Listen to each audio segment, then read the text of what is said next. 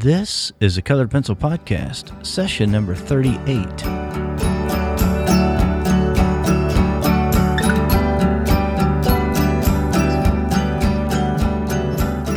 Welcome to Sharpened Artist, a colored pencil podcast, where we discuss in detail all things in and around colored pencils and the colored pencil artist.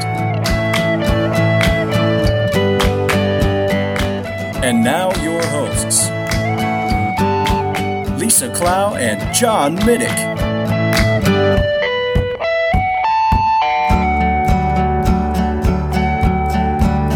Hello, my name is John Middick, and I am joined once again by my co-host, Lisa Clow of Lockery Fine Art. How are you, Lisa? Oh, wait, what were we going to say? How do you do? How do you do? How do you do, I'm sure. That sounds so terrible. I hate that. Why did you suggest that? That's horrible. What? I'm overruling you. You know what? I am never better. How are you, Lisa? I'm also never better. That's good. Hey, I've converted you. That is awesome. All right, this is a show about the art of colored pencil, where we discuss tips, techniques, shortcuts, and all the nitty-gritty of this medium that we love so much. So, Lisa, what are we talking about today? We are talking about Derwent's Inktense pencils. I love these pencils. Me too. These are, when I start a portrait drawing in colored pencil, the first pencil I grab after my initial layout is the Bark pencil or the Deep Indigo of the Inktense pencil line. I love them, and that's what I use the Grisaille method, and I color in all of my shadows with it, and I just get that initial layout done with that. I love these pencils. I use them by themselves, and again, also love them. Like, seriously, We're getting married. It's going to be really awkward because I'm already married, but, you know. So what are Inktense pencils by Derwent? They are not watercolor. I have to stress that because everyone sees to misunderstand. Well, the thing is, okay, so they're not watercolor. I agree with that. But on the Derwent website, I mean, they say Derwent Inktense pencils are our best watercolor pencil ever. They're water-soluble ink, and I think people need to understand. Yeah, that's and I true. think they've got it mislabeled then. If they're writing that on their website, that's what they wrote on there. I'm just saying. Yeah, they shouldn't write it that way at all. Don't shoot the messenger. I just said that. All right, so they are not watercolor. Watercolor lifts. Yeah. These do not lift. These are permanent when dry, which is part of why I think they're so awesome. Not being watercolor doesn't mean they're lesser than. They're just a different medium. And that's a very important distinction to make because they are a very unique product. You're not going to get this product in any other brand. And so that's part of why, later on we'll talk about the Lightfast issues. This is part of why I'm okay with dealing with that because you can't get it by any other brand. It is so unique to Derwent. Right. Very awesome. Not watercolor, though. Yeah, well, but the results are virtually very, very similar, and the way that you can use them are very similar. But not exact. There are definitely still some differences. Again, in that these are permanent when they're dry. The way that you can layer with these are not the same as what you would layer with watercolor. That piece of it is true, yeah. Okay, so let's talk about that. They can be used with a lot of different surfaces, and they can be used with other mediums as well. Mm-hmm. And they can be used dry or with water or without water. Yes. And they lay down very, very smoothly, even without applying water. And that's the way I use them. I use them dry, and the reason I love the way they lay down, they're so velvety. That mixture, that dried mixture there, whatever that is, that waxy mixture is so good. It lays down, that pigment just comes off the pencil so well. Now, what you guys need to know with him saying this, his pencils are super, super sharp when he's working. Mine are not. So mine don't feel so velvety as I work. The way that you're working with your pencil is going to make a difference. Then you chew. Yeah, that's true. And I use that Super Point manual pencil sharpener, and I get a real fine point on them. But they chew the depending on the support you're using, but they can be they dull very quickly, and then I just use an emery board or sandpaper and create another fine point on them a little bit more. But you can to go a little bit longer, but you can still get very good, even, solid coverage with these pencils that I just can't get with hardly anything else. And that's the reason why I prefer using those for my shadows, my initial layout. But anyway, let's talk about these differences then between the blocks and the pencils, Lisa. I think you've done a video on that, and you've used those a lot more than I have. I do have a small set of the blocks, and I liked them, but you've done a couple of videos, right, on the blocks. So talk about that for a second. I use the blocks and the pencils in combination with each other. You don't have to. If you only want to work with one set, I usually will tell people get the blocks first because I think that they're much more versatile. With the blocks, you can apply it directly to the paper with the block itself, but because these are not sharpened, it's a very blunt end, you end up with this very grainy look. And even when you add water on top of it, you still have that gritty, grainy feel to it. So what I do instead is take my paintbrush and apply water with the paintbrush to the block. So I'm making an ink mixture in a little well on a palette, and I apply that ink mixture directly to the paper that way, and you can get such great smooth finishes or smooth looks by making that mixture yourself. You can get fine detail by using a smaller liner brush. You can get the bigger fill in larger areas by using a larger brush. There's just so much you can do with those blocks that would be, if I only could use one, I would go with the blocks over the pencils, but they work so nicely together that I love them both. That's awesome. And when you lay that down, when it dries, it is permanent. It is there. It's on there. And so you can layer on top of it. You can do so much with the layering without affecting the previous layer. So you can do a lot of glazing techniques with this that you wouldn't do quite the same in watercolor. Now with the pencils, I personally use the pencils just for finer detail because you can sharpen, like we said with you sharpen them to a fine point. And you can do the little detail and then choose. Sometimes I'll go over it with water, sometimes I won't. Usually I will. But you can blend that out so that it's very smooth. I mean, there's just so much you can do with these. But they work so great together. So I usually will block in everything first. My whole base layer on everything is done with the blocks. And then I go back through with the pencils for finer detail and cleaning stuff up. Yeah, I like that video that you did using all of these, and we'll have a link to that in the show notes for sure.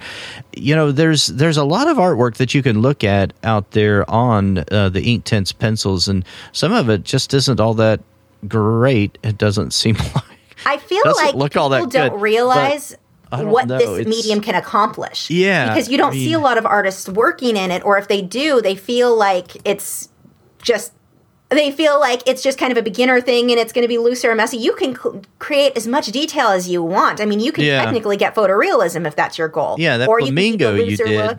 Wasn't it a flamingo? Yeah, I did a flamingo. That was very detailed, and that was really my second time ever touching those pencils. And it's just a very rich pigment too. So you're saying that it was the learning curve, there wasn't really one. Yeah, there. I mean, it was very easy. I did really one quickly. That I did first with the Smart Art box. They had sent me a box of just the 12 blocks.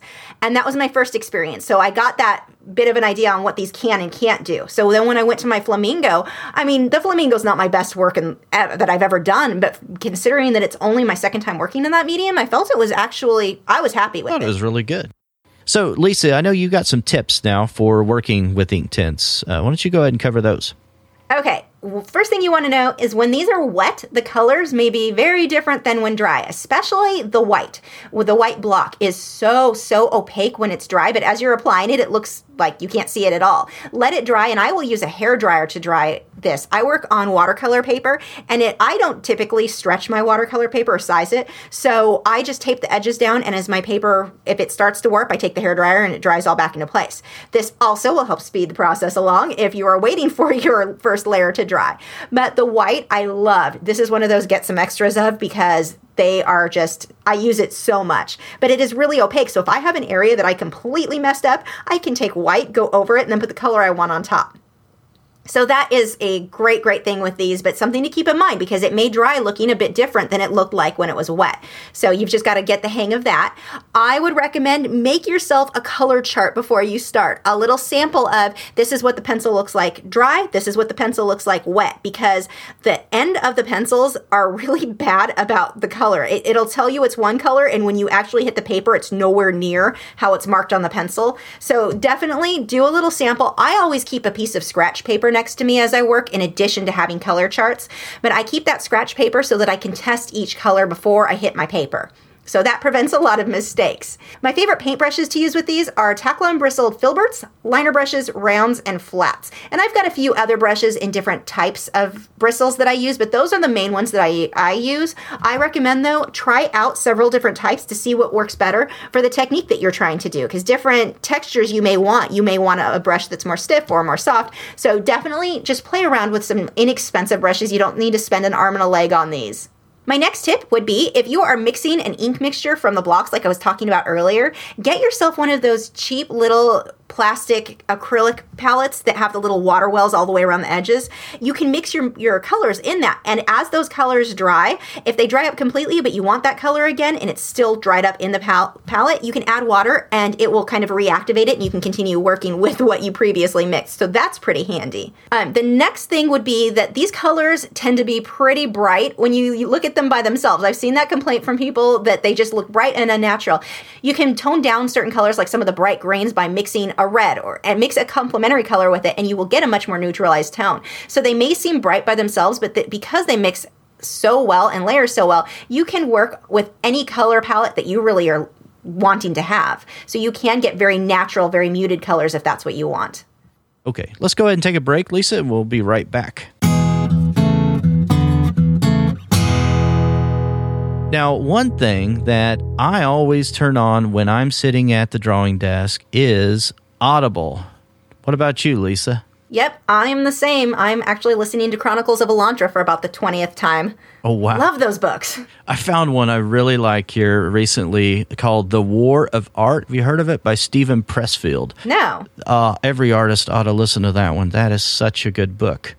So doesn't sound like one of my fantasy stories. I think I'm out. No, it probably isn't. Not at all, actually. So we've teamed up with Audible. We have got a great deal for our fellow colored pencil artists.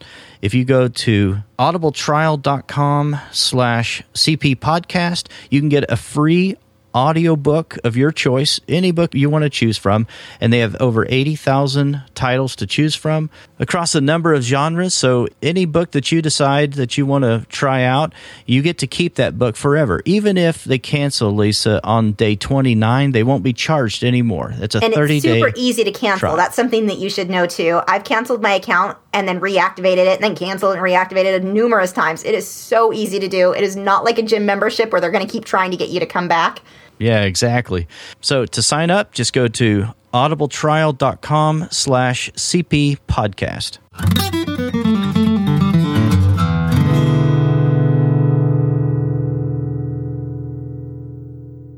All right, and we're back. So any negatives, Lisa, then with these pencils? You and I love these so much.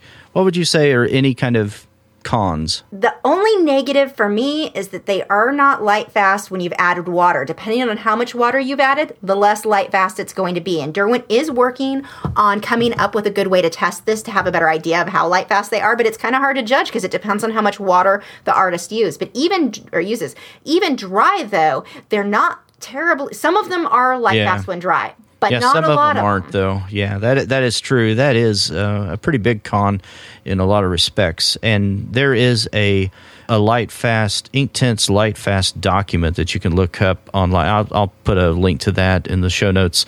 It's a PDF that you can download. It lists the light fast rating that they give each of these. And to your point, there's some areas of concern there. Yeah, I mean, I've seen work where people posted photos of the before and after, and the fading can be pretty intense. So what I'm actually going to be doing, I contacted Derwent and asked them if they had a spray, a UV protecting spray or something like that they would recommend. They said they would look into that, so they know that is a concern of ours. But this is a fairly new product, so I'll give them some time to work on it. It's been around since, I believe, 2006. So that's pretty new for an art medium, a new medium. Yeah. So that, again, I'll give them that time. But in the meantime, I am going to be doing my own testing. I'm going to test this. I'll let you guys know when I have a little bit more results. I'll wait till the summertime when I actually have sun. But I will definitely let you guys know how that goes. So for now, I don't offer any of my Inktense paintings available for sale because I'm using water with all of mine, and I'm using colors that are not light fast at all. So everything that I'm doing, I make prints of, but the originals I'm keeping because I don't feel comfortable selling something that has such a good chance of fading until I'm sure that I can get a UV spray or UV glass to really protect it. So that that is something that I'm going to test. Again, I will let you guys know. But I still use them anyway because they are so fun to work in. They are so unique. There aren't any other alternatives. This isn't something where you think, well, I'll just go to this company because theirs are more light fast. That isn't the case here. These are completely unique to Derwent, and they are so enjoyable to work in. They are absolutely one of my favorite mediums now, which I was definitely not expecting because I was never a huge watercolor fan myself. I was terrible at it. But with them being permanent, I just love them. So that's why I'm going to use them, even though they're not light fast. I just will not sell the originals until I know that the UV glass may work. And it's kind of neat looking at the little chart that they give you here. They have it color coded to indicate the color of each of these and some variation of that color, I guess, with some lightning. And I'm guessing that is supposed to be indicating the water that you might add to them. But most of those lighter colors are not going to be very high on the Blue Wool scale. So they, translation, they will not be light fast.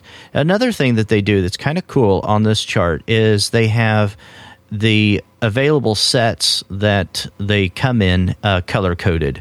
Like the red circle indicates a blister of 6 in a set.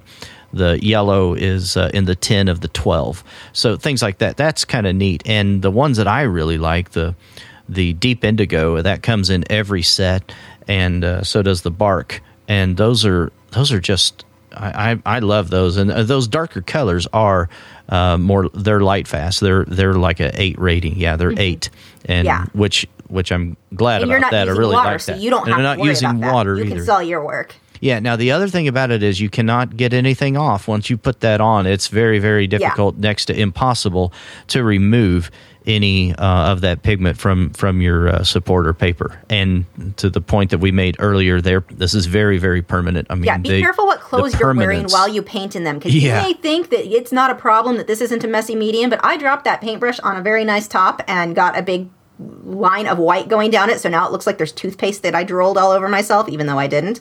So be careful what you choose to wear. Sure. It will stain your clothes if you do make a mess, or your carpet or anything like that. So just be aware of that.